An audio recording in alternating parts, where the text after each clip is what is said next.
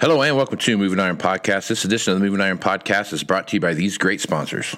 Axon started out of a passion for keeping agriculture moving. Imagine having 100 years of tire and wheel knowledge in your back pocket the next time you sell a piece of ag equipment. To find more or become an Axon dealer, please visit axontire.com.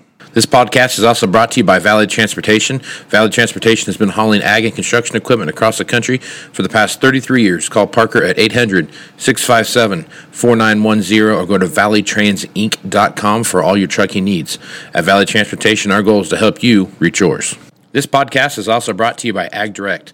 No matter how you buy your ag equipment, from a dealer, auction, or a private party, Ag Direct can help you finance it. You can even apply online at agdirect.com. Learn more about your financing options at agdirect.com. Moving higher in the 21st century. Hard-working people working hard for you and me. Moving higher time and time again. Through the years you'll find us here. Moving Iron. Hello and welcome to Moving Iron Podcast. Markets with Shawn Hackett. This edition of the Moving Iron Podcast is brought to you by Axon Tire, helping dealers move more iron for the past 100 years. For more information, go to axontire.com. Axon would like to give the loyal listeners of the Moving Iron Podcast a free baseball cap from Alliance. If you're interested in that, go to marketing at axontire.com, and they will get one out to you. Just send them your details to the Moving Iron Podcast sent you, and send that email to marketing at axontire.com. That will they'll mail that to you, and it'll be at your doorstep in no time flat. So Valley Transportation has been hauling ag and construction equipment across the country for the past 33 years. For more information, call Parker at 800-657-4910 for all your trucking needs at Valley Transportation. Our goal is to help you reach yours. And no matter how you buy your ag equipment, whether it's from a dealer, an auction, or a private party, Ag Direct can help you finance it. You can even apply online at agdirect.com. Learn more about your financing options at agdirect.com. Shawn Hackett is with Hackett Financial from Boca Raton, Florida, and he is nice enough to come on a couple times a week to talk about what's going on in the marketplace. Shawn, how you doing this morning? I'm doing great from sunny, warm South Kennewick, Washington. That sounds tropical. I'm not gonna lie to you. That sounds nice.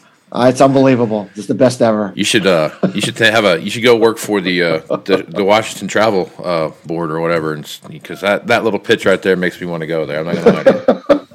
Well, come on down. There's plenty to do here. Yeah. Well, not every place is Florida, Shawn. So I get where you're coming from. Yeah. All right, lots of stuff going on here. Let's hit the planted planted progress report here from last week. Corn right now is at 22% planted. The 5-year average is 50%. There's a 5% emergence, and it's about a 15% average is where they should be for the 5-year deal. Soybeans are at 12%. Should be at 24. Emergence is at 3, and it should be 4.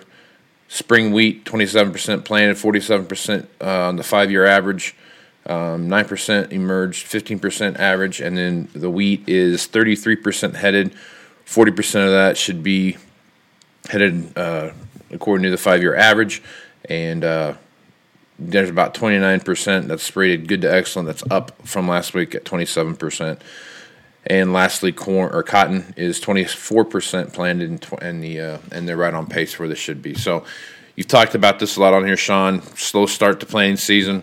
Your forecast for this week of being hot and drier and wind blowing. I've talked to guys in Iowa that 90-degree temperatures this week and windy and those kind of things. So it's going to dry things out pretty quick.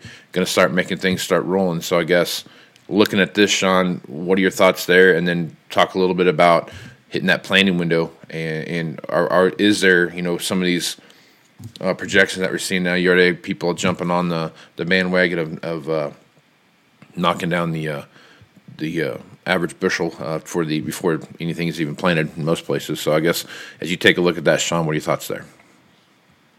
It's interesting. If you look at when corn is planted, let's take the last 20 years. Late planted corn hasn't necessarily yielded lower yields. Oftentimes it's actually done better than early planted corn. It really is dependent on the sequence of weather events from the time that you planted. Mm-hmm. Early planted corn this year is actually going to do pretty bad considering what's took place after those early plantings. So I wouldn't get too caught up with the plantings, at least in the modern age. I don't think it matters it matters, but not as much as people think. And in reality, it matters more the sequence of events thereafter. The planting pace right now for corn is the second worst, I think, in 30 years. But looking at the window ahead, as you correctly pointed out, the next 7 days, the next 10 days, we're really going. We're gonna just, we're really going to get a lot planted here. And the one area that's going to keep missing out is the northern plains. They're going to continue to get a lot of moisture. They're not going to get rolling. That's the one spot that's going to continue to be an issue. And if there's going to be a spot that's going to trigger legitimate worry about yield and prevent plant and all that sort of thing, it's going to be the northern plains. Let's say, North Dakota, South Dakota, Minnesota, that area up there. Then spring wheat's really in trouble. I'm really worried about spring wheat a lot. I just I don't think they're going to get it done. I don't think we're going to get those acres planted. I think we could bring 1 million acres down, and then the yields will be impacted on spring wheat. So if I'm looking and thinking this through, and yes, the corn up there is going to be slow. If we're going to see an area that's going to be stubbornly not getting it done, is that enough right now to be bullish factor for corn? No. Everyone's going to look at the progress being made everywhere else and saying, okay, we're fine. But for things like spring wheat, I don't know, Casey, it doesn't look good to me at all. I really think spring wheat can act very aberrantly, meaning I think it can go up quite a bit here on this endless delay planting, even if the other grain markets are flattened down. In fact, we're starting to see that happen a little bit. And spring wheat's really cheap relative to winter wheat. So I think when I look at all of what you just said, I think the takeaway is northern plains, spring wheat in trouble. And that to me is really what I think is going to continue to be the planting weather story for the next 2 to 3 weeks. Right on. So, okay. All right. That makes sense. So, because the folks I've talked to in, western Minnesota into eastern North and South Dakota, all the way across the Dakota, it's just wet and cold. It's can't get a break. It's just wet, cold. Ground temperature. A few more inches coming. Inches are keep coming. What a change from last year when they couldn't get a drop of rain until August. Now they can't stop it from raining. It's a completely different year. Yeah, that's crazy. It is. Absolutely crazy. All right, let's jump down here and talk about sticking with wheat here for a second. Hardwood winter wheat. They're kind of putting out some feelers that there's going to be this improving crop. Looks like a little bit of Kansas and some parts of West Texas and Oklahoma and those kind of things got some rain at a pretty critical time. So they're kind of throwing their hat in there. Hey, we're going to see a little bit better wheat than we thought. Thoughts there? Yeah, look, on the margin, we're going to improve it. The devil is how much more can we improve it as bad as it's been? You can improve it. It will. It's better than getting nothing. Mm-hmm. But how much are we going to improve it? No one can know that, Casey. I think the Wheat Board goes out and does a crop tour late May. They're considered one of the gold standard for doing winter wheat crop tours, and they'll have a say. And of course, the ultimate arbiter is the combines rolling and bringing it in and kind of telling you what they're actually seeing. So right. I think we're done with the weather market for winter wheat. We're done with that, and now it's what is it? We're in the what is it stage now, and that's harder. It's harder to get the emotional response in the market from what is it, unless we just get shocking. The Wheat Board says, "Oh my gosh," right. And maybe they say that. By the way, I'm just saying right now we're in a wait and see mode. Weather market over.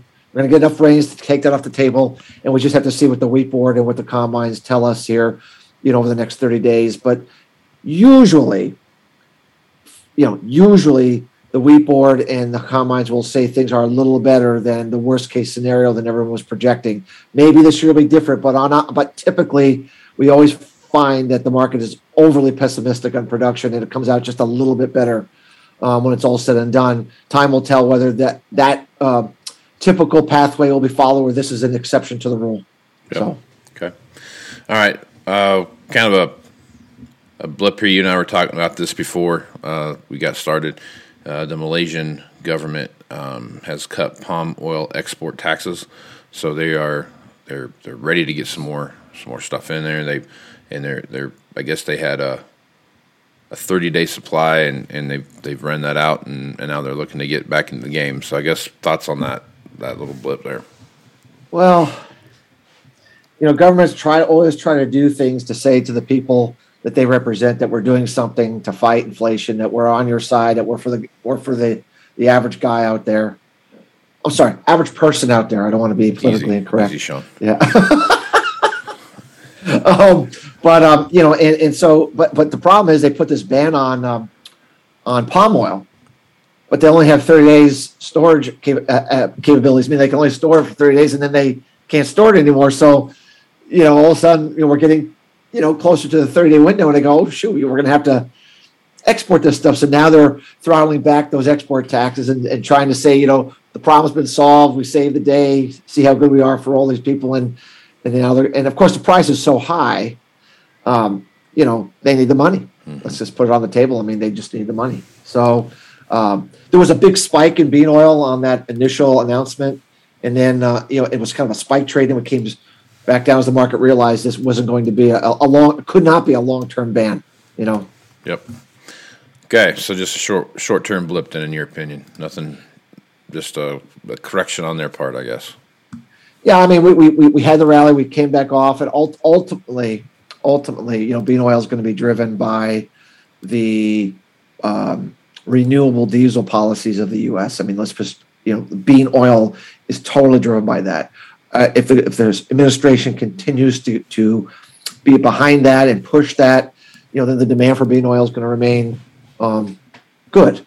If they back away from that because of food inflation or the pressure or the elections, I don't know what, then, and they back away from that, then bean oil has considerable downside. I don't know how to, I don't know how to weigh all that with what politicians are going to do or not do. I mean, we focus on weather, we focus on capital flows, and we try to focus on the fundamentals we think we can figure out and have a good ability to give people a good view of what's probably going to happen. What politicians are going to do is a very difficult thing to do. And other than to say that in the end, I do believe if there's enough pressure on food versus fuel, food will be what people are going to vote for. And I think the politicians eventually will have to concede to food over fuel, which would mean there might be a backing away of some support for the bean oil, renewable diesel kind of thing. And if that begins to look like that's happening,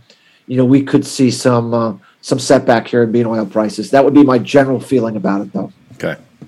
All right.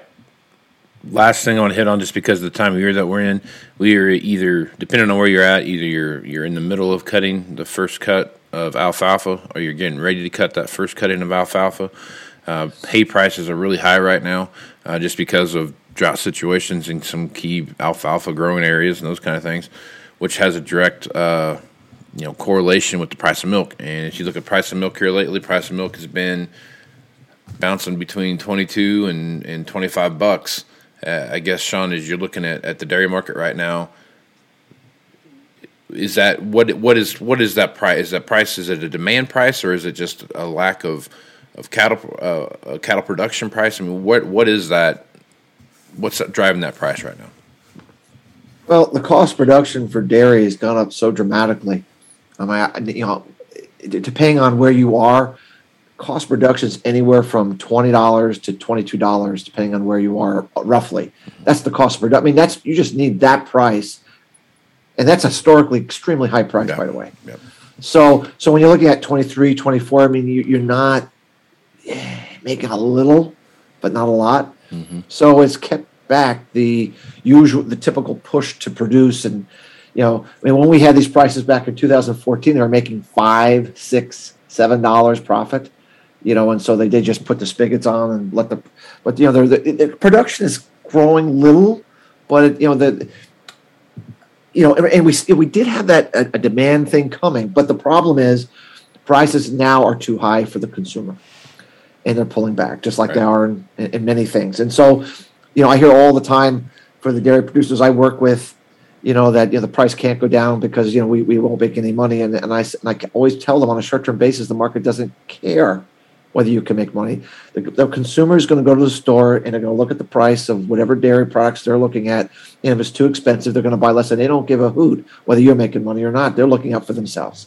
That's just the way it is. Yep. And so I'm worried right now that we're getting a pullback in consumer demand that's going to last into the midsummer.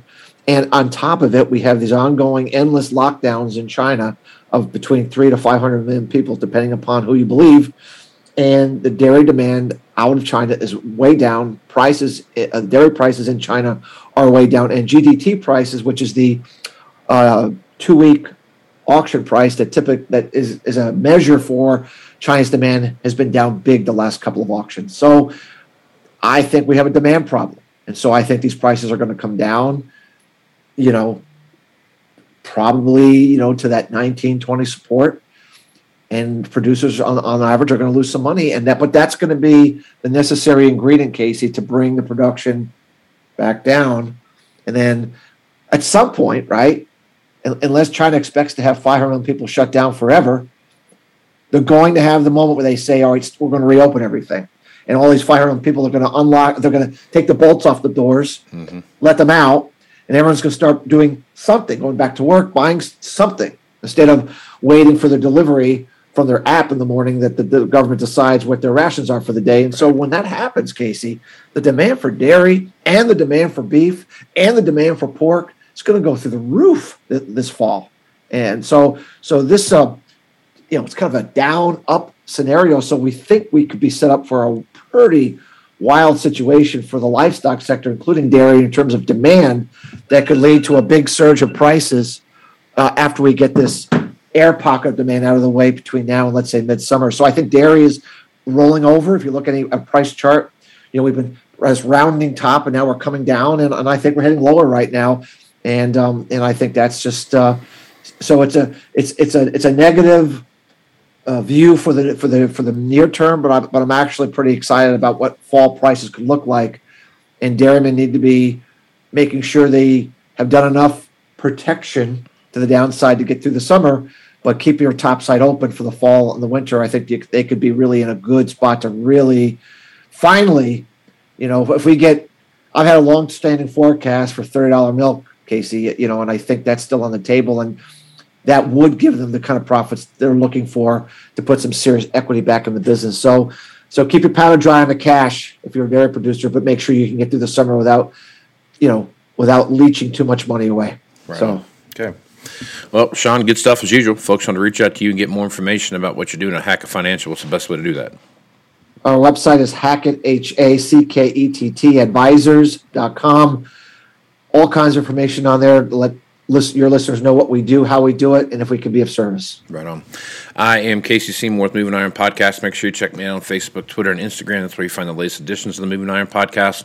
Also go to my LinkedIn page at Moving Iron Podcast and my YouTube channel at Moving Iron YouTube channel. So check that out. Looking for subscribers over there. So if you like what I'm doing here, subscribe, smash the like button. That's what you're supposed to say, Shawn. So now to get more people involved with that by smashing the like button. So if you guys do that, go check out my website, movingironllc.com, where you find all the information about the Moving Iron Summit coming up in Nashville, Tennessee.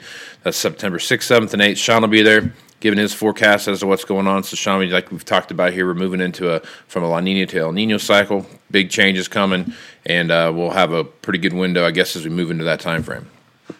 Yeah, I mean, late summer into the early fall will be a really interesting time because a lot of the metrics and teleconnections and cycles that we follow are going to really start to be very clear, and we're going to start to get some very clear evidence of what's going to happen, what the changes are going to look like, who's going to benefit, who's not going to benefit, and which markets will be in harm's way either way. But it'll be a really good time because it'll be really right just as the more the El Nino pattern is going to be kicking in. So as always, you picked a remarkably good time for your summit. That's what I do, Shawn. I look at the weather patterns and try to decide when I'm going to do these things. So I'm excited about that. It's going to work out again for me, it looks like. Yeah. All right, Shawn. Appreciate you being on the podcast, man. Thanks, Casey. Have a super day. Right on, man. I'm Casey Seymour, Shawn Hackett. Smooth Smart, folks. Axon Tire is going to have more tips, tricks, and client advice throughout the year and in September at the Moving Iron Summit in Nashville. If you're looking to sign up for the event, please head over to movingironllc.com. We hope to see you there. Valley Transportation has been hauling ag and construction equipment across the country for the past 33 years. Call Parker at 800-657-4910 or go to valleytransitinc.com for all of your trucking needs. At Valley Transportation, our goal is to help you reach yours. And no matter how you buy ag equipment from a dealer, auction, or a private party, AgDirect can help you finance it. You can even apply online at agdirect.com. Learn more about your financing options at agdirect.com. Moving higher in the 21st century.